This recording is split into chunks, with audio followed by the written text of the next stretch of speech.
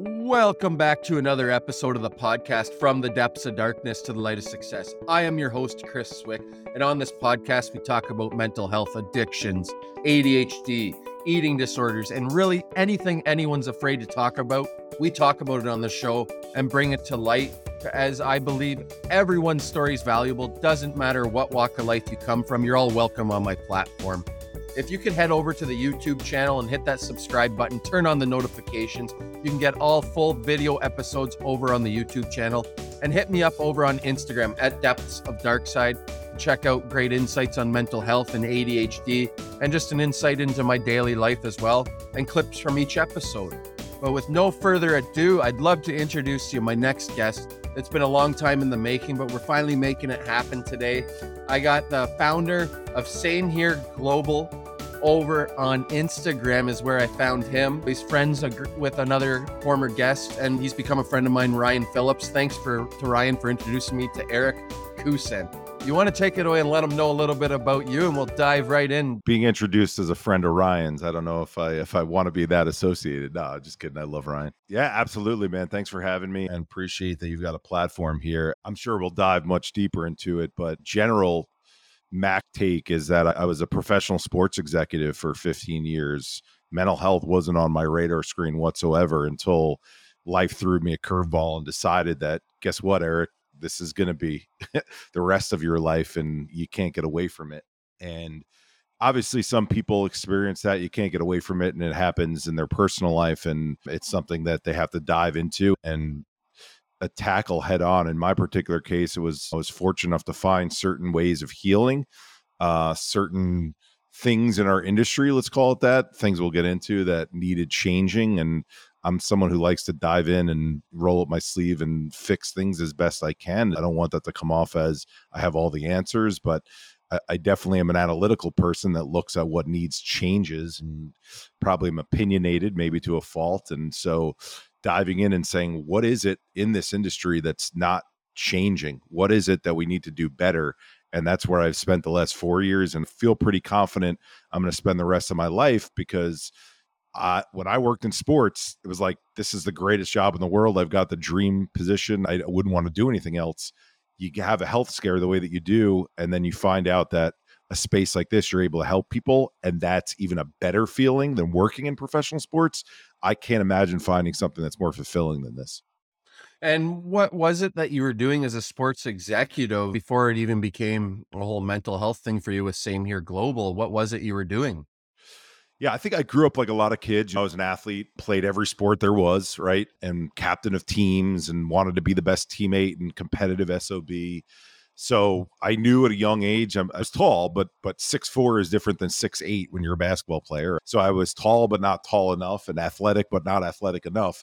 I started doing internships in professional sports, even going back to high school. So though I played and walked on in college at Cornell University, I interned for the Long Island Surf, which was a USBL basketball team. Then when I went to college for IMG, International Management Group, in their sponsorship division, worked for the New York Jets in their Jets Fest, which is their fan interactive football amusement park. Went to London to work for a British basketball team, the London Towers. And so the first position from a full-time perspective that I got was with the NBA league office, coming right out of college. And I worked for a gentleman named Mark Tatum, who was now their deputy commissioner. So it was at the time when the league was still pretty large, but it was small enough where you were interacting with the bigwigs and getting involved in a pretty deep level on the day-to-day operations of what was happening at the league office. And that propelled me to then opportunities working directly for teams. First, helping to start up a WNBA team in Chicago, which was the first independently owned WNBA franchise outside of NBA ownership. Then over west, even further to Phoenix, to the Suns, and oversaw their sales and service. Back to probably what most people in Canada are more excited about, the NHL, and was overseeing sales and service with New Jersey Devils and Lou Lamoriello in my office at the time, and us making it to the Stanley Cup final in 2012. And then finally took this position down in Florida with this new ownership group. Was the reason I went down there was for the people. I liked the vision that they were carving out for changing the way in which Florida positioned themselves as a sports team and a sports market. And ultimately, that I think that was the right decision looking back on it now 6 years later, because you look at the direction that team is going in. I saw the investments they were making and look at the powerhouse that they have. Granted, you didn't get past the second round now, but that's a scary team that they put together. So I went down there as their chief revenue officer, one step away from my dream job of being a team president. And that's where shit started to hit the fan. So we could certainly start there, but hopefully that helps give a background on the sports. And, let's dive right into that then. So where did the shit hit the fan then after you're one step away from that dream job of being the president of the Florida Panthers? I'm going to presume is who you're talking about. Yeah. So I was 6 months into my tenure there. Things were going great. I'm interviewing, building a culture. They had gutted out a lot of the business operations. So they gave us the keys to build it from scratch and bring in new people, new management. And I just started noticing I was losing interest in things outside of the office. Didn't want to hang out with friends, didn't want to go to the gym, didn't have the energy to be social. And I think when we talk about this space of mental health, what happens is we justify what starts to go awry or what starts to fall off. We're like, oh, at least I'm still able to focus on the core of what I'm doing, my job. And that's how I justified it. Okay, I'll get in the office at 6:30 instead of 7 a.m. I'll leave at 1 in the morning instead of at midnight. I'll stay even longer because this is the one thing that's clicking for me. And that was certainly an excuse looking back because, okay, work's working, right? For lack of a better term. I'm going to keep going to the well on that. And I woke up one morning and it was like pushing myself out of quicksand to get out of bed. I remember walking to my closet. It was like I had cinder blocks on my feet. I open up the door in the closet and it feels like a bomb had gone off, even though everything was organized. And I couldn't make out whether I should wear a t-shirt or a button-down shirt or slacks versus jeans. And I did what I think most people do when your brain starts to feel like it's falling apart on you, as I started testing myself. I looked at a picture of my nieces, the two most important little people in the world to me, and I could remember their first names, but I couldn't remember their middle names. Like, you think about how ridiculous that is to have these people who are front and center in your world and you can't remember their middle names. So I did what an athlete does. I'm saying this not trying to keep out people who are not in the athletic world, because I think everyone has this in their nature to grin and bear it in some way and clench your fists, clench your jaw and go, I'm going to make it through. So my thought process was put on whatever clothes you need to put on, get your butt into the office. And by the time you get into the office, okay, things will start to click again and you'll get back into the positive routine where it'll start to spiral in the right direction, even though right now things feel like they're spiraling out of control. And I got into the office that day, and people who are older who know this game will know the reference, but my computer looked like light brights to me instead of nice, even email lines. When I use that game, when I go into high schools and middle schools, they look at me like I have 10 heads because I remember Light Bright, man. That thing was an awesome gift. Yeah, dude, it was amazing. But like there's all these colors coming at you. And so that's what it felt like staring at the screen. Yeah. And still that night, I had to give a presentation because what your role is as chief revenue officer is you're there to run the revenues, but also to be the frontward facing person for season ticket holders, corporate partners, TV rights holders, to engage and to motivate and to rally people around the direction that the team is going in. And so I invited the reps earlier in that week to have their prospects come to a suite, prospects for being season ticket holders. We're trying to build a fan base. And okay, I'm going to give a rah-rah speech in front of 50 people in a suite to get them excited about the direction that the team is going. And now I'm pausing for a second. In a normal situation, if I would do that with the Devils or with the Suns, you talk about things like the investment of the ownership group and the new goalie that we have in place. And we just drafted Jonathan Huberdeau and Alexander Barkov, and we're going in the right direction, and the excitement that's going on in the marketplace. You ask Goldie, who's our play-by-play guy, to come in and give his 2 cents. I'm sitting there waiting for this group to come in, and my mind is blank. I had to write down on an index card, hi, my name is Eric Houston. I'm the chief revenue officer of the Florida Panthers. It's great to meet you. And nothing came to my mind beyond that. So again, grin and bear it, right? When this group comes in the room, something's going to happen where it's going to click. It's going to snap into place. And I literally read off that index card in front of those 50 people. Fortunately, our team president was in the room, a guy named Matt Caldwell, who's still the team president there, still the same ownership group. And after reading, hi, my name is Eric Houston, I'm the chief revenue officer with the Florida Panthers, my brain shut down. And I just said, this is Matt. He'll take it from here. And I walked out. I've never quit anything in my life. We talk about the Simone Biles situation and how she was called a quitter. There's a difference between mental toughness and mental health that I didn't know and didn't understand at that time. But here I am my entire life, nerves, energy, anxiety, anything you want to call these things that happen to our nervous system, I always was able to push through. Just, okay, get the ball rolling and you'll eventually get through. And here was the first time in my life where my brain was like, sorry, buddy, you're done. Like you don't have it and you're going to walk out right now. Almost in an involuntary way. So I go back to my office, and I'm fortunate that after sitting there for the next 2 periods, just staring off into space, not really paying attention to what was going on in the game, because that was not on my mind whatsoever. What was on my mind was my brain just doesn't feel like it's functioning. Vinny Viola, who was the owner of the team at the time, still the owner of that gentleman that I came down there for, and then a guy named Matt Caldwell, who's the team president, and again, still the team president. They came into my office after the game, and this is, for historical perspective, this is 2015. So if we don't think we're talking about this topic enough now, you can imagine what it was like back then, but they were still so supportive. It was great. Vinny, West Point background, some military background, West Point grad. He looked me in the eyes and he said, we never leave a soldier out in the battlefield. Take as much time as you need, 1 month, 2 months, 3 months, come back, hit the ground running. Let's do this. We like what's getting built here. And when I heard 3 months, I think what a lot of your listeners will relate to is, at least here in the States, right? Pharmaceutical companies promote direct to consumer. So I didn't know if I had a brain tumor, I had an aneurysm, I had a traumatic brain injury from the time I was an athlete growing up, and it was just manifesting now.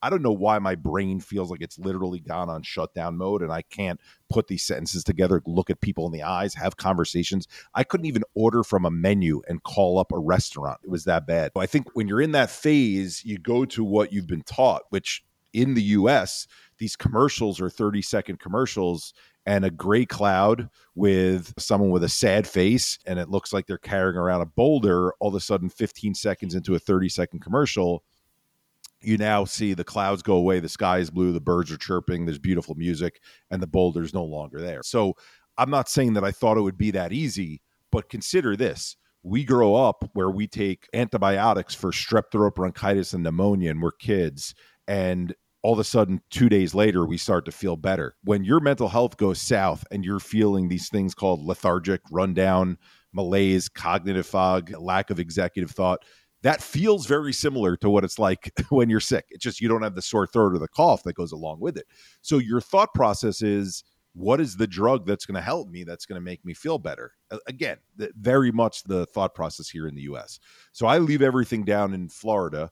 Actually this is how dysfunctional I was. Had to have my parents come down to Florida, hold my hand, walk me to the plane, get me on the plane, get me into the car and back. Yeah, so I go back to New York, where it's supposed to be all these top doctors, and I'm getting diagnosed with every alphabet soup of the DSM-5 of AD, OCD, PTSD, melancholic depression, anhedonic depression. And what it leads to, after thinking, okay, who's not going to get better in 3 months? One of these pills is going to pop me out of it. I spend 2.5 years laying in the bed, staring at the ceiling, not watching TV, not listening to podcasts, just absolutely gone from the world. And I'm tried on over 50 different psychotropic drug combinations. And when I share that number with people, it's an amazement, but it's the reality of, if you're willing to try it, they're willing to give it to you. And I thought that was the only path. And I thought I'm working my butt off. Even though I'm laying in bed, I'm sure most people can relate. You're running a marathon in your mind. That doesn't feel like it's just you're laying there resting. You feel like you're literally running for your life. 2.5 years of that, unfortunately, don't get better. I'm told to do TMS therapy, transcranial magnetic stimulation, where they put a helmet on your head and shoot electromagnetic waves into your brain to try to wake up the neurons and get them firing through synapses again. I do 23 sessions of that, 23 days in a row. And on the morning of the 24th, at about 3 in the morning, 4 in the morning, I remember staring at this bottle of pills on my counter in my bedroom, because I didn't want to leave my bedroom that often. And I'm sitting on my hands, stopping myself, because this thought is going through my mind: swallow that bottle, swallow that bottle. Now, for everyone listening, I had never had a suicidal ideation before in my life. I'd never looked at a bottle of pills in that way before. A bottle of pills always seemed like something you take one of them a day and they make you feel better.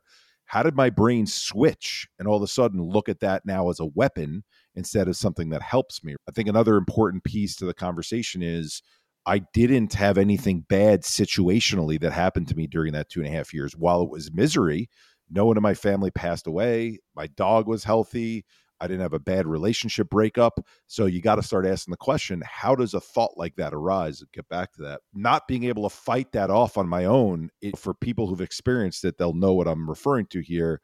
It felt like a magnetic pull towards those pills that I couldn't stop myself from. That's why I was sitting on my hands. And so I told my parents, you got to take me somewhere because something's going to happen to me. I'm going to do something to myself without wanting to do it unless I get watched or I'm brought in somewhere. And so I go inpatient. I don't like mentioning the name of the hospital because then they don't take too kindly to it. But let's just say it was one of the top treatment facility centers in the Northeast. I go into the ER of the psych ward. I get transferred to an off-campus facility, which is supposed to be one of their top facilities. And I meet with the attending psychiatrist and I hear two words that I think ultimately changed my life at the time in an awful way, but looking back on it, projecting me towards some of the best opportunities and work I've ever done. She looked at my chart. I'm looking at her top doctor plaques again. And she just says, Eric, you've tried everything there is. Your last resort is to do ECT, electroconvulsive therapy, or what I think us as laymen know as shock therapy from movies, One Flew Over the Cuckoo's Nest. And the joke I can share now, though it wasn't funny then, is you don't have friends to call up and go, hey, Chris, so when you were offered shock therapy, did you take it? And what was it like? Like, we don't talk about that. And it's not as common of a practice because it's considered a last resort practice. But just hearing the term last resort from someone who's supposed to be an expert in this space at a place that's supposed to be a top facility, you listen to what they say because you think you're on life support here, and this is the only way that your brain's going to be woken up in some way. So I do 12 sessions over 5 weeks inpatient. I'm the only one on my floor getting this ECT. Spare you the details of the misery of waking up after each one for an hour and not knowing my name or where I'm from or what state I'm in. And I leave the hospital after those 5 weeks feeling no better than I had the 2.5 years prior, essentially thinking my life is over. So this is now middle of 2017. Okay. So it's not that long ago in the grand scheme of things. My parents are both former educators. So where the story turns is they would go to these continuing education courses all the time. And so they went to this one course called Integrative Breathing Practices. And I didn't know what the term integrative meant. I had never done a breathing practice before in my life, so I didn't think much of it. And my mom runs back from the course that night, 9:00 at night. I'll never forget looking at that digital clock in my room. It's 9 on the dot. She's like, we met this Dr. Donna. She's a psychologist. She treats differently than all these other doctors you've been to. We don't understand the science. We can't explain it, but she'll explain it to you. Please go see her. Please go see her. So when you're told last resort, you're willing to try anything there is at this point. Okay, whatever this integrative thing is, I'll go and I'll try it. And I sit on her couch 3 days later. And every appointment, again, something I think most people can relate to, every appointment I'd been to for the 2.5 years prior, there was always 3 segments to the appointment. Segment 1 was, hey, Chris, nice to meet you. What are your symptoms? And you list your symptoms out. Okay, Chris, based on your symptoms, here's your diagnosis. And that's where all that alphabet soup of diagnoses I was given. Then based on your diagnosis, here's the medication that makes a balance out of that imbalance, right? So I'm expecting it to be somewhat like that. Maybe not exactly because they told me that she treats differently. I sit on the couch and she just goes, Eric, I'm not going to ask you more than one question this entire session for this next hour. I want you to sit on the couch and tell me who Eric is. Like from the beginning, if you needed to tell me who you are as a person, I want you to tell me the story of your life. And I want you to think about that, like how different that is than, quote, traditional Freudian talk therapy, where it's like, Chris, how are things going with your podcast? Chris, did you get new glasses today? Like, we usually talk to each other in the specifics of what's happening in this moment. And even when you go for traditional Freudian talk therapy, it's tell me about the relationship with your mother. Let's go there. Here, she was like, I want to know you. You have the stage to just share. And I think when you're given that opportunity to define and describe who you are as a person, it's interesting what story you tell out loud, because that's the story you've been telling in your head. And so the story there is, I'm the middle of 3 boys, sports crazed family. Okay, some of the earliest memories from the time I'm 8 years old, and then this just rolls out of me. So my older brother, who is 12, breaks his femur bone in a football accident, is put into a body cast for a year and homeschooled. heals from that, and a month later gets diagnosed with ALL, a children's form of leukemia. So late 80s, early 90s, not the best prognosis, unfortunately, back then, but miracle. He goes into remission after 5 years. Everyone's celebrating. He's in a Jeep Wrangler with his friends on the way to a hockey game, of all things. Open top, open back, no seatbelt in the back. Friend's car loses control, because that's what happens with kids when they're driving at a young age. He flies out of the back seat with no seatbelts, lands on his head on the parkway, cracks his head open, in ICU, loses partial vision in his eye. Heals from that, goes to college, is feeling a pain in his knee. They do all these blood tests, comes back that his cancer's returned from childhood, and now they have to give him a much stronger chemo regimen, and the drugs are much stronger now a decade later. So for a year, while he's in law school now, making law review, which is, share that because it's really impressive, he's getting zapped with the chemo, and it's doing a great job on the number for his cancer cells, but it's also breaking down the healthy cells. That's why we see people lose their hair. In his case, we see his joints breaking down. And I'm up at college at this point. I get a call from my father that my brother's developed 105 fever, and they're taking him into the hospital. I should drive down and meet them. I remember getting a call from the social worker as I'm driving down. We need you to be prepared for the worst, right? Imagine getting that from a social worker you haven't even met before. And I get to the hospital, and the neurologist is there and tells us that his body's gone into septic shock from the chemo treatments, and the organs are attacking themselves. Septic shock, he's fallen into a coma, and the tubes are breathing for him, keeping him alive. And they don't know if, how long they'll keep him alive for. And if it does keep him alive, whether or not when he wakes, he'll have any brain activity. So that ends up being a 3-month, unfortunately, saga. And miraculously, again, here's a good part of the story, he wakes, full cognitive faculty about him. But unfortunately, his kidneys fail from the rigor of the septic shock. So he needs to go on dialysis. We all get tested to see who's the closest match. My father donates a kidney to him. That all ends. That job at the league office that I was sharing with you, I got out of college. Okay, blank slate, get to put all this childhood stuff behind me, real world, excited about new opportunity. 3 of my close friends passed away back to back of misdiagnosed or undiagnosed heart conditions. One guy running on a treadmill, one guy walking with boxes up a flight of stairs to his new apartment. And so I share that background whenever I tell the story, because of what the doctor's reaction was. Here she was telling me she wasn't going to interrupt me, and she wasn't. And I've gotten through that part of the story, you probably in a lot more detail then. And she says, "Oh my God, Eric, what else happened to you as a child that impacted your mental health that I need to know about?" And I just shot back to her and I said, "What do you mean?"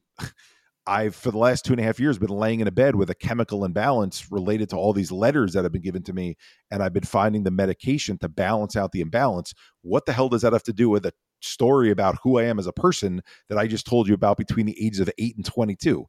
Now, looking back on, that's a very ignorant comment, but I tell that story that way because I think that's how the majority of our society still thinks about mental health. You either have it or you don't. And so she gave me an analogy that hopefully sports people will relate to, but I think anyone who's watched the game on TV can relate. She said, "Eric, if you were entertaining clients and you had a front row seat at an NBA basketball game, and these 7-foot athletes were running up and down the court and sweating, and the sweat was flying off them and hit you as they came close to the sideline, or they dove for a loose ball and they landed in your lap, you'd have a soiled suit that night. You'd leave after 3 hours of the game, maybe a little bit longer to get your work done, go home, take a shower, put your suit away for the dry cleaner, shower the next morning, put on a nice new suit, and you would have no recollection anyone would really know that you were sweat on the night before. You still had a front row seat with what you just shared to me, but the front row seat wasn't an NBA basketball game. It was the game of life. And the game of life was represented by your brother in a muddy wrestling ring and your friends in a muddy wrestling ring. And every move your brother made to stay alive, every move your friends made to stay alive, the mud was splattering and hitting you in that front row seat, splattering and hitting you. And the biggest difference between this game and the basketball game, aside from what I just shared, is you didn't just sit in that seat for 3 hours. You didn't sit in it for 3 days, 3 weeks, 3 months, 3 years, 30 years. For 35 years, you've been sitting in that front row seat. Your greatest strength, which is that you were able to compartmentalize and focus on things that you loved, playing sports and then working in professional sports, became, unfortunately, your biggest enemy, because you were so focused on those things, you didn't notice the mud that was caking up and building. Eventually it got so heavy that not only from you trying to stand up, you literally just sitting in that chair watching that game take place, you literally fell over because of how heavy that mud got. My reaction right then was, if that's what mental health is, I'm 35. If all it takes is watching things happen to other people in our lives from a front row seat because we care about them, okay, take me out of the equation. Take your average 15-year-old. Watching your parents have fights and go through a divorce. Watching your parents lose their job and potentially lose the house. Watching your two best friends go through a friendship breakup and be devastated because they're no longer friends with that other person, or go through a relationship breakup and be devastated because it's the first relationship they ever had where they love someone, or watching your friend deal with bullying on the schoolyard, or verbal abuse from an adult, or cyberbullying online, or dealing with the sickness of a loved one at a young age, or the death of a loved one at a young age. I don't know a 15-year-old who hasn't been through one, some, or many of those things, let alone a 35-year-old, 55-year-old, or 85-year-old. If that's what mental health is, that means everyone's mental health has been impacted. But that's not the story that our society hears. Because if it was, dummy over here sitting in the couch would not have been doing stadium stairs and bench presses to help my coach. It would have been working on my brain to try to get it to a better place. And she pauses me because you can tell I get passionate about this. She's like, Eric, you're right. Like, our society doesn't look at it that way. Let's focus on you for a second. Like, I want to help you heal. Then you could start to think about how you help others heal. I want to send you to this weekend breathing course. So I show up 3 days later to an abandoned karate studio that this nonprofit organization called The Art of Living rented out. And I was the only male, only one under 40, and only one born in the US. So it was me and 8 Indian women and 9 yoga mats. Okay. I'm a complete fish out of water, but I love asking questions and I love wanting to find out why these things work. And this is obviously an oversimplification, but I wanted a reason to buy into why, after I just tried 50 different drugs and all these sci-fi treatments that didn't help me, how the hell is breathing, which I already do every single day, going to make me feel better? And I start to learn about things like, what do you do when a volatile situation is coming up? You tense up. You change the way you breathe. Oh my God, that situation is scaring me. Oh no, that might happen. If you're changing the way you're breathing, aren't you changing the structures in your body and how they flow and connect with one another? Your vagus nerve starts to tense more. Your cells start to become inflamed. Take just even the vagus nerve in and of itself, this large nerve with 2 branches that connects from our brainstem down into our stomach and then branches out to the rest of the body through all the organs. If you're breathing differently because someone just got into an accident, oh my God, something might happen to someone. Guess what? Eventually, it's going to change consistency of those structures. It's going to tighten them up or loosen them up. And in my case, these tightened vagus nerves, how are you going to be able to healthily send messages between in your brain and your body so that your body and your brain know what to do and how to work in sync with one another? So once I bought into doing these breathing practices and giving my vagus nerve this ability to be more flexible, I was able to say, okay, there's something to this. Even though I'm not going to feel relief right away, let me stick with it. 30 days in, after bringing the practice home with me, I remember waking up one morning and it was literally, like, to this day, because I haven't had kids yet, the best day of my life, because I woke up looking at a controller going, holy shit, I want to turn the TV on. And I looked at the kitchen and I go, I want to have scrambled eggs for breakfast. This is an amazing thing that I actually care about something. And that became, now building into what I do now, that was the impetus for, okay, I was told last resort. Now all of a sudden I started healing through this other thing and I'm not back to where I'm good yet. You and I met on Instagram. At this time, I didn't have Instagram. I didn't have Twitter. I'm not one of those people who shares my life online.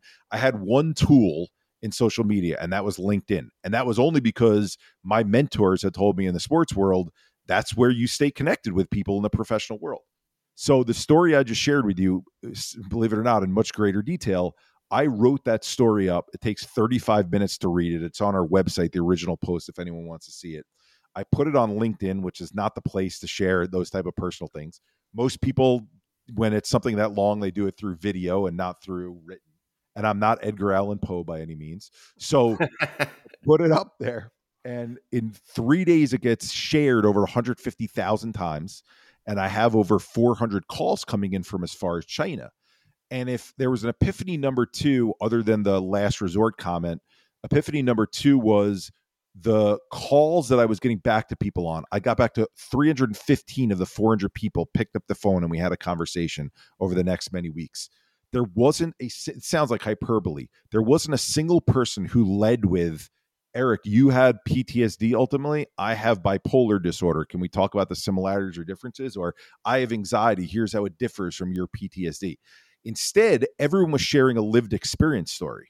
I lost a child to SIDS and I've never been the same. Eric, I have a knot in my stomach from the day I broke up with my college boyfriend. That was 10 years ago. I'm married now. I have 2 beautiful kids, but I don't know why that knot won't go out of my stomach. I'm not even with that guy anymore. And I'm not a therapist, so I'm just fielding all these calls.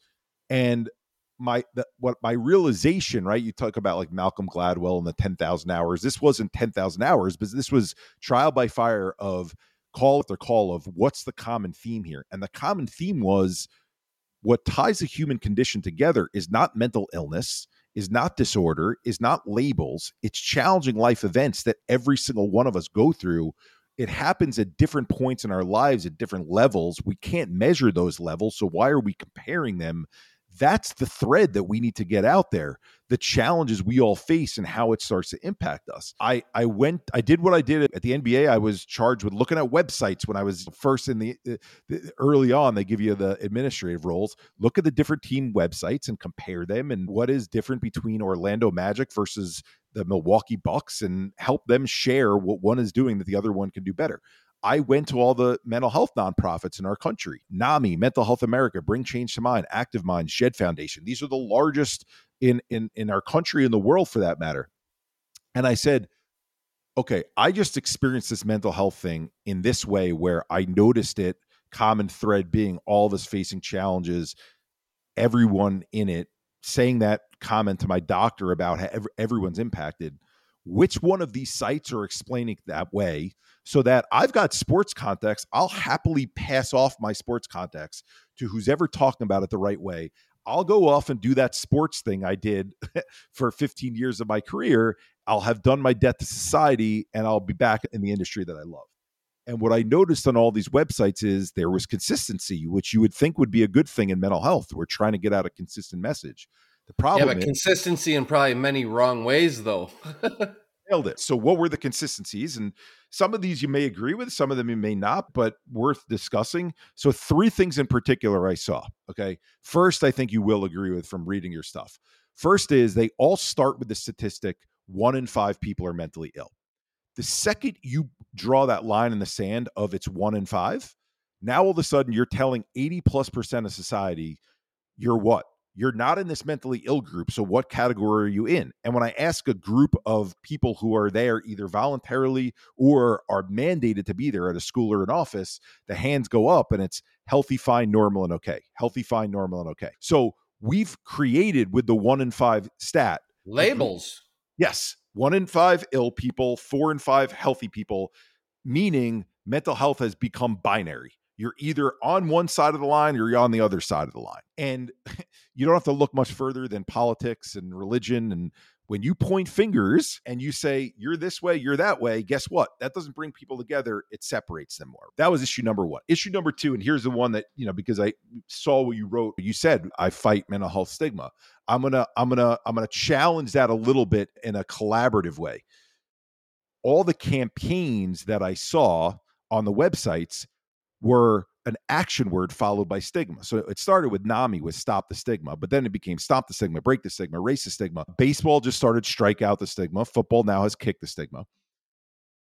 If we're going to use stigma and we're going to put an action word in front of it, the term stigma means that there's human beings, not this microphone I'm talking into, not the computer I'm looking at. Human beings are forming unfair opinions and judgments about other human beings. If you and I, who are advocates, and we start the Eric and Chris organization, and our rallying cry is stop the stigma, break the stigma, that's a great rallying cry for you and I and this group of 1 in 5 people that we believe that we're protective of and that we're helping. It's probably the worst rallying cry possible for the other 4 in 5 people who don't understand this topic, because all of a sudden they're going, whoa. because that action word becomes a command. When you hear stop and break, think about what happens with, you mentioned you're a father. When you tell your child, stop throwing that toy, the first thing they do is they pick up the toy and they throw it at you, right? Yeah, they Because do. opposite. So if we're trying to welcome people in, stop, stomp, and break and kick the stigma, you now have, think of this, always think in sports terms. Okay, here's the group of 1,000 people who are coming to the mental health, which then in their mind means the mental illness awareness night. We could We also want, start educating yourself. yes, exactly. I love Exactly. it. And creating commonality through the challenges we all face. Okay. Third and final thing I noticed on the websites, although there's many other things, but in terms of the main things, they were all using celebrities. This is before the Simone Biles and the Naomi Osaka era. I find most places, though, anything like whether it's a product that's getting launched, whether it's a magazine, a new TV show, or a movie, or mental health things like we're talking about addictions, they all use these big celebrities. Have they actually really gone through it? Have they actually really done the educating themselves? No, they pay them the big bucks. Not only that, especially in this space. So it started before they even had the endorsements. First, when they just were getting the news leaked, it was like on these websites, you're not alone. Britney Spears is part of the 1 in 5 group. She's got depression. Lindsay Lohan is part of the 1 in 5 group. She's got anxiety. And then before the celebrities got involved, those websites would link to an Us Weekly or People Magazine article. And it was like, Britney Spears has depression, shaves her head. Lindsay Lohan has anxiety, dresses like a hot mess. Charlie Sheen has addiction, looks like a skeleton when he leaves his house in the morning from doing coke all the time. You add those three things up, and I'll get back to the celebrity thing. It's for 1 in 5 people. Let's stop stigmatizing that poor group of 1 in 5 people. And if you want to know if you're in the group of 1 in 5, do you run off a basketball court in panic attacks like Kevin Love? And do you say crazy things about your family like Kanye West? And do you shave your head like Britney Spears? That's why we still are divided. Because now let's take it to the celebrity piece. What are celebrities motivated by? Money, okay? And fame. What gets them money and fame in this space? Raising their hand and saying they have a label, okay? So I'm Kevin Love. I had anxiety and a panic attack. I ran off the basketball court. Use BetterHelp. I'm Michael Phelps. I had depression and suicidal thoughts when I was Olympian. Use Talkspace. If you notice, none of that is the story.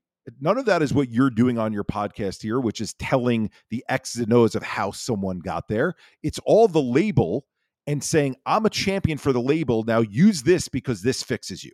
What does that do? Go back to those three things on the website. It just further perpetuates those same three things that are being talked about on the website. So now all of a sudden, we're like, oh, we're patting ourselves on the back as a society. Oh, look at all these celebrities who are coming out and sharing. Carson Daly has anxiety. When we lead with the labels and that's all we hear, and we don't lead with vulnerability and storytelling, all we're doing is saying, oh, okay, that's another poor person that lives in that 1 in 5 group. We're not bridging the gap between 5 and 5. Mental health on a continuum, it impacts all of us. It affects our central nervous system. There's not a person on this planet who doesn't go through it. So that was the impetus behind forming Same Here. Same Here being an American Sign Language sign. You and I, Chris, we're the same. And we're not the same because you have depression and I have PTSD, or you have anxiety and I have OCD. We're the same because we're human beings, and human beings all go through challenging life events that impact our mental health.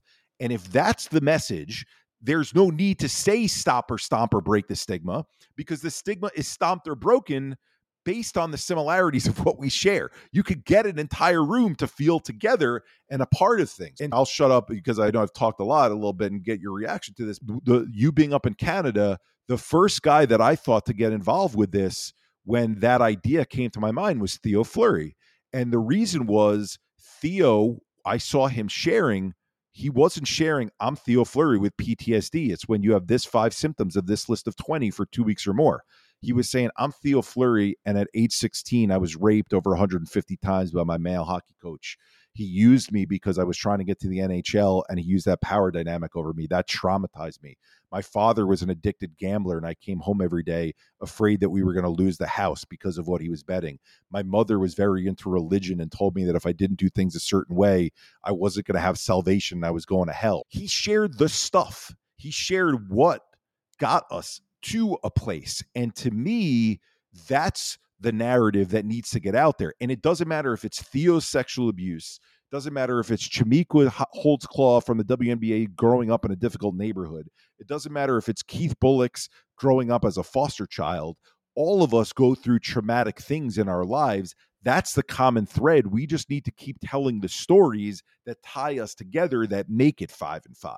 And if we don't do that and we focus on labels and disorders and tell people to stop stigmatizing us poor group of sick people, we never get anywhere. We're a dog chasing our tail. I love that you say that. It's so true. And when Theo came out, that was what helped me. It took me a while to come out about what happened to me as a child as well. And that was the only way I was going to break free from my addiction to drugs, was sharing what had gone on with me as a child, openly coming out about it, not first publicly, but to people that I trusted. I had to learn to build that trust with others before I could share openly about it. And that's where the chain got broken for me 3 years ago. I love that you said the word breaking free, right? Because what's the name of Theo's foundation? The Breaking Free Foundation. Okay. Exactly. Theo Fleury has enough of a name that he could have named the organization the Theo Fleury Foundation. He didn't. He called it the Breaking Free Foundation because he knew that was an inspirational message to people based on what you've lived through. Here's how you break through it. Back to the celebrity thing, Chris. How many celebrities have foundations? I won't mention them because people can look them up, and I don't want to call individuals out. How many celebrities have mental health foundations where the mental health foundation is named after themselves? Go back to motives. We could go into lots of them. I could name off names, but we don't need to because we could have a pissing match all day long.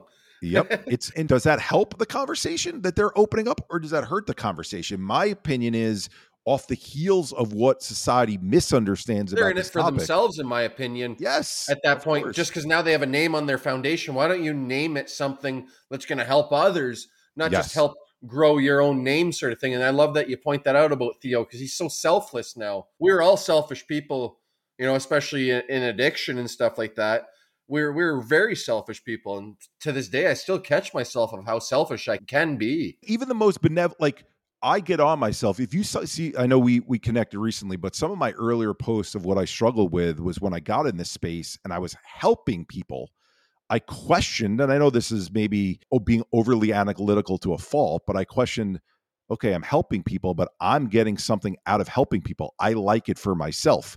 Is that selfish in and of itself? And there's something to be said for that. Okay, you're not really being selfless would be picking up that bag of manure that's disgusting and no one knowing that you're doing it just because you're trying to clean up the street for other people. In this space, you get the hugs from other people. You get the thank yous from other people. You get the "you saved my life" from other people. It's incredibly rewarding. So a little bit to your point, we all have ego.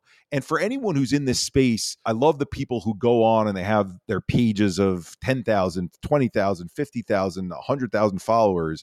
And they're like, I don't care if my name is out there. I don't care. That's a little bit of bullshit. There's a piece of you that cares, or else you wouldn't do this. Now, there's levels of that. Look at the name of your initiative with Dark Side and Darkness. You're doing it because you're putting a message out there to help people. You like that your name's behind it because you want, as human beings, we want purpose. We should. So anyway, where I came to the conclusion of, is that selfish? If you can find your purpose in something that is giving to others, then it's okay to be a little bit selfish, because in finding that purpose for yourself, it's a give back. So that's what a lot of people wrote me. They're like, Eric, be as selfish as you need to be with how you're doing it, because as long as it's making the world a better place, then fine. We need a lot of selfish people like that. I love that you say that, man. It leads me into my next question. Why is it important to have the right people on your team to accomplish your dream? We could talk about this in the micro sense in this initiative, or in the macro sense of team building in general. One of the hardest things working in professional sports was it was such a hyper competitive industry. You didn't get to choose who you worked with unless you were eventually the team president. You literally were able to gut out the group and build it from scratch, which is what we were starting to get to do in Florida. So you're working with a lot of strong type A personalities who are all gunning for each other's positions. You're frenemies in a way, because you want that other person to exceed, but hey, am I going to get the credit because I'm going to the next role, and who's going to get that next opportunity first? And it's sad. That's what corporate America has turned into, and a lot of the way in which, for-profit businesses are set up. Looked at it when I started building this organization as, I need people who are mission driven first, and we're all going to have different skill sets. I'm the worst with finances. I don't like looking at spreadsheets. And that's that. And by the way, that's a skill that I can build. It's not something that I can't learn. It's that I'm just not naturally good at it. I'm better at relationship building. Okay, who's the finance person that I can bring in that fills that gap, but at the same time is mission driven? And from a selfless standpoint, all of us together in the different roles that we play, our main goal is our main goal is our main goal, which in our case is to normalize society's perception of mental health and make it part of our everyday conversation. As long as our eye is on that prize, it's okay for us to each color outside of the lines a little bit, for each of us to make a little bit of mistakes. When we get on conference calls or when we're on a group text message, or there are no wrong ideas. There are no slapping people on the wrist. If someone makes a mistake, okay, you lick the wound and you go on to the next one. But if you have people who it's not about me and it's not about money first, and it's about mission, and you're driven by the same mission. And it's funny looking back on my career, because I didn't know that I necessarily had this type of perspective when I was growing up in sports. But I remember being at the Suns and saying to my staff, what's the story we want to tell together as a group? Now, that was a for-profit venture. And the story was, okay, the Phoenix Suns had this 5-year sellout streak. We're the group sales staff, and we're responsible now that all these season ticket holders drop because the team's not as good anymore. We want to be able to tell the story that we picked up the slack and we were able to fill the remaining seats to keep that sellout streak alive and keep it going for multiple years. Can I safely assume it was when Steve Nash was there? Yeah, dude. It was right in the heart. To give people some thought to like looking at the rest of sports right now, Steve Nash is the coach of the Nets, was our point guard. Amari Stoudemire, who was on his staff with the Nets, was our power forward and just an amazing guy. It was the era when we brought in Shaquille O'Neal. So when we had that down period, we brought in Shaquille. We had Jason Richardson. Our GM was Steve Kerr, and who's now with Steve Golden Kerr State. Now the coach of Golden State, right? Our head coach went from Mike D'Antoni, who, by the way, was an assistant on Steve Nash's squad now with the Nets. So he was the head coach at the time. And then it became a guy, Alvin Gentry, who's also had a long career in the NBA. So yeah, it went from this period where like Amari, there's a guy named Joe Johnson, and Nash were dominating. Then they took a little bit of a dip because this guy who was good named Kobe Bryant and this other guy who was good named Tim Duncan were dominating in the Western Conference. So we took a little bit of a dip and we needed a way. We were selling out all these in a row. And then I got hired to be the group sales guy, to be like, okay, where's your army of people that you're going to put together to fill these remaining seats so we keep that sellout streak alive? So anyway, that the point I'm sharing is when you have a group of people that there's a shared goal, and it's not based on ego alone. We mentioned that ego is part of it, but it's based on the shared goal is the most important thing. And we're all pushing towards that shared goal. Magic can happen. And I feel so fortunate that the people we've got involved in this initiative, from doctors to reporters to the celebrities and the athletes, there's a reason why I'm not working with some of the biggest celebrities in this space, even though we have access to them. It's because, to your point, they're about building their brand and they're about building the coffers of stacks of cash that they have. I want people who are like, Eric, you need me at a school and the school only has this amount of money, or if they have no money, okay, you'll get me next time. Let's go out there and let's make an impact and really change those kids' lives. I love that. We got to have people that want to do it, not for the money, not for the fame, because they want to help someone. And that's why I created this show, was to help others. I look for nothing in return. People always ask me, why don't you monetize the show? You could do this, you could do that. There's other ways to monetize. I'm helping out behind the scenes. I've learned how to edit people's shows, those types of things, bring a passive income in for myself. I don't care about bringing in money for this exact show. It's not all about that. It's about helping, whether it's one person or two people, or as you, for your sake with Same Here Global, you're starting to help hundreds of thousands of people with the following you've gathered and stuff like that. Clearly your message is getting out there. And you're not doing it for a profit either. And as you see, I'm not saying you're not, like, maybe you're potentially bringing money in on the back end doing other things. Here, look, I started as a nonprofit purposely because I didn't ever want to take early on venture capital money to get this. Look, you take money if you're mission driven because it helps you get your message out wider. Okay. My thought was, I've got connections in sports on the team side and the player side that can help me propel this without money. That was first. If it's going to be a real message, I don't want to take venture money early on, because then people are going to be like, what are you trying to do to turn this into a profit from day one? Number three is what you have on your hat with success, right? Is you're finding it when you say that people now come to you to edit. When you do something you love to help other people, start to see what your skill sets are, and success finds you. The monetary piece works itself out. And I don't want to be utopian and say it's so easy. Yeah, just put your nose to the ground and work hard, and eventually it does. But if you're resourceful, right? Okay, you're doing a podcast, but to your point, there's video editing, there's audio editing, there's marketing, there's promotion, there's people see that you're building a brand. Hey, Chris, can you help me with this? Can you help me with that? Sure. I'd love to be able to compensate you for doing that. So you can build something where it's well-meaning and it's mission-driven, and then the tangential pieces of that, or that success, come from that. I don't think anyone should apologize that success comes from something when your motives are pure at the beginning. And it's even okay if on your roadmap is to say, I'd love to do this mission-driven only, with not even caring about a dollar for 5 years, because that's the runway that I think I have. But I'd like to see it tangentially be able to create some kind of passive revenue or income after 5 years. Again, that's what planning is. That's what life is. But if your North Star is dollars in a space like this, it comes off that way. People can read it. And number two, you don't have a genuine message. And I'll give a very direct example of that. And people might hate me for bringing up, don't bring up people, so I'll bring up a company in this particular case. There's a gentleman named Andy Puddicombe who started Headspace. I think it's a phenomenal idea as a starting point. Let's teach the world how to meditate. Let's normalize meditation. All of a sudden, venture money came in. How do we grow this thing wider? How do we make this the unicorn monster of an app? And now you look at the ads that they put out, and it says things like, get 10% happier in 10 days guaranteed. That's a sales message to convince the depressed people who are this thing called sad, we've got the fix for you. How is that any better than what the pharmaceutical companies are doing? It's not.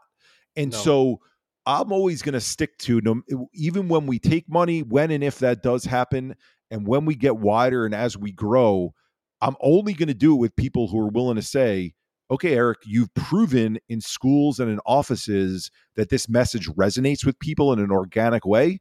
Here's backing for you to get that message out there wider. And guess what? If I can't find someone who will back me in that way, I'd rather grow slowly or organically and continue with the right message than change my message and say, it's the 1 in 5 people you got. Let's keep traumatizing that group and tell them that they need you. I'm not going to go down that path.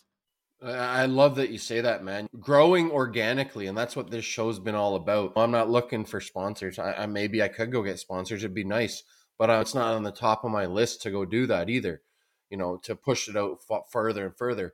I love how organically it is. I love the group, the connections I've made far and wide, big and small. It doesn't matter. We're all in this together, being a voice for the voiceless. And it's nice just to have these conversations, man to man, women to women, whatever it is in this case, talking about the LGBTQ community recently, everything. You're all welcome on this platform. And that's what I like to do, man. Just bringing it together as a community. It's not just all about mental health. But the problem is social media hates that. So they do. And that's okay. They can hate it all they want. Yeah. And that's what makes it hard. And I want to encourage anyone who's got a platform of 2 people or 200 people or 2,000 people is that the concept of communal group healing is the antithesis of what they promote, because they promote division, they promote isolation. And what that does is, one, it keeps people coming to the site, because when you're divided, you get angry, and that's what keeps you coming back to read what other people are writing about. When you feel isolated, you feel like you need what their advertisers are selling, and so their advertisers like that. And when we get together and we go, oh, Chris, this is fun to bring a lot of people together. This makes me feel better for the rest of the day. And by the way, this costs me nothing to do that. That doesn't work in a machine that's looking to generate a ton of money, right? Off of people's eyeballs and people's purchases. My rallying cry to people is there's a lot more of, quote, us, the well-meaning people, than there are them, the people who are just vultures. Use your 2 or 200 or 2,000 or 20,000 person platform to talk about community healing, getting together, natural ways of us being able to find comfort in one another, because a lot of armies of those people, they can't eliminate that when it's that many. It gets eliminated because people get discouraged that my group of 200 is not becoming 4,000 overnight. Concentrate on your 200 and help those 200 people. I love it. Yeah, it's not all about the numbers. I love that you say that. It's a focus on the people that you already have in front of you instead of trying to build this huge empire. Focus on those people that are in front of you, and you can learn stuff from one another. You can maybe earn a passive income. Maybe someone wants to start a podcast, hey, or those types of things like you're talking about. Focus on the people that are in front of you, not worried about growing to millions and millions of people. It's not all about the numbers, people. It's about focusing on those people that are already there for you, supporting you. You nailed it. So before we go, I got one last question though, man. Yeah. Where do you lack discipline in your life, Eric? Organization. So I'm one of those people. Hey, I'm going to cut you off there 1 second, and I'm going to break it down now. Getting a hold of Eric was easy, but he does have an assistant, because he's outright admitted to me in messages, private messages, that he isn't organized. I'm the same way, man. Look, I know my weaknesses, and I'm the reason I'm looking to the left as I'm talking is I see my apartment, and wherever I'm at in my head with clutter, I can start to see it developing in my apartment. And so it's a physical manifestation of what's going on inside. And I think my lack of organization skill is because I multitask. And I like to do a lot of things at once, and I busy myself with a bunch of different things, which, by the way, is probably a trauma response to keep myself away from dealing with my stuff. But I'm learning that about myself, and I'm on a healing journey, and I think we all are on healing journeys our entire life. But yeah, I can't sit there and just plot out and plan. And if I'm going to dinner that night, I pick where I'm going to dinner 20 minutes before I go. I don't look into all these different restaurants, and when I'm going on vacation, I don't think to like all the different spots I'm going to visit. Oh, yeah, I'll be there. We'll make fun out of it. Yeah. And I think you don't need to be down on yourself that you have that fault. You just need to recognize that in yourself and say, okay, where is the strength that complements that? And or who else in my family, using the vacation as an example, is there someone else who is a better planner? Okay, I'll let them do the sightseeing planning, and I'll do the planning on where do we lay in our butt and get some sun and hang out. And you work off each other that way. I love that. Yeah, no, organization has never been one of my traits either, especially with my ADHD. So and I'm in sales too. It's my full-time job. And trust me, organizing my day can be chaotic. Or when I forget to put an appointment and someone's coming to see me and they show up like, oh yeah, I did talk to you 3 days ago and you did tell me you're coming in, but I forgot, or double booking myself. But yeah, no, I appreciate you taking the time out of your day today, man, to come on the show and share some of your insights, share some about how Same Here started, share where your story began, and share your raw truths of really why what started when you were with the Florida Panthers started happening was because stuff that had happened 25 years before that. So I appreciate you coming on the show and having these chats, man. I believe more men need to have these chats, men to men. And just anyone in general, having these chats really helps one another. So thanks again, Eric, for coming on the show. Before we go, though, where can everyone find you on? I know you're not on social media too often, but find your organization if they want to check it out, the websites, those types of things. Where can they go? Yeah, thank you for giving me that opportunity. Our website is samehereglobal.org. So SAMEHERE global.org. The social handles are at samehere, then _ global. So that's Instagram and Twitter. And find me on the place where I do hang out sometimes. If you want to send me a direct message, it's LinkedIn. So just Eric Kusin, Kusin. Last thing I'll share is just because you mentioned Theo. So Theo and then a gentleman named Darren Ravel. Theo's been on my show too, way back, if you want to listen to that episode, anyone. Yes, he's a great listen, and even if you've heard his story before. It's a pain in the ass before, to get a hold of, though, but that's okay. I made it happen. He's not talk about organization, right? That's why he has an assistant. Exactly. And then she's still in roping him in as a difficult time. But yeah, she's told me, but that's okay. Yeah. Theo's listening. That's okay. Yeah, he knows. Dawn manages best anyone can. But we have a podcast called We're All a Little Crazy, and it's on all the major podcast platforms. Season 2 will be coming out in the next month or so, and it's with Darren Ravel, the sports reporter. And the angle of it is looking at current event topics. So this is amazing what we're doing here, which is storytelling. The angle that we take it from is wow, we just had a mass shooting. Let's actually address that. What does that mean in the mental health community? Wow, Simone Biles, quote, pulled out of the Olympics in the middle of the team competition. What does that mean? Does it mean she's selfish and that she's not a team player? Or let's get the opinion of an Olympian. Let's talk about the difference between mental health and mental toughness. So trying to take those current event stories and really dive deeper into the what is happening so that we, to your point about education, we can educate people. So any of those places would love to see people. And we have an app. I'll share that. One last thing is the app in the app stores is called Same Here Scale. It allows you to track how you're feeling, your emotions, the reasons why you're feeling certain ways, and the exercises you're doing. If we don't keep track of what we're doing, how are we ever going to get better? We can't. So as much as I'm not an organized person, this app keeps me in a place where I can keep my eye on what are my routines, how are my feelings changing, what can I do about feeling better? Thank you again, man. And any take I could take away from the show is share your raw truths, get vulnerable. Being vulnerable to me adds more confidence to me as well, because I was never a confident person. But if you don't speak what's on your mind or tell people your feelings, you'll never become more confident. So take care, everyone. And thanks again to Eric for coming on the show today to share his story. My pleasure, Chris. Thanks for having me, bud.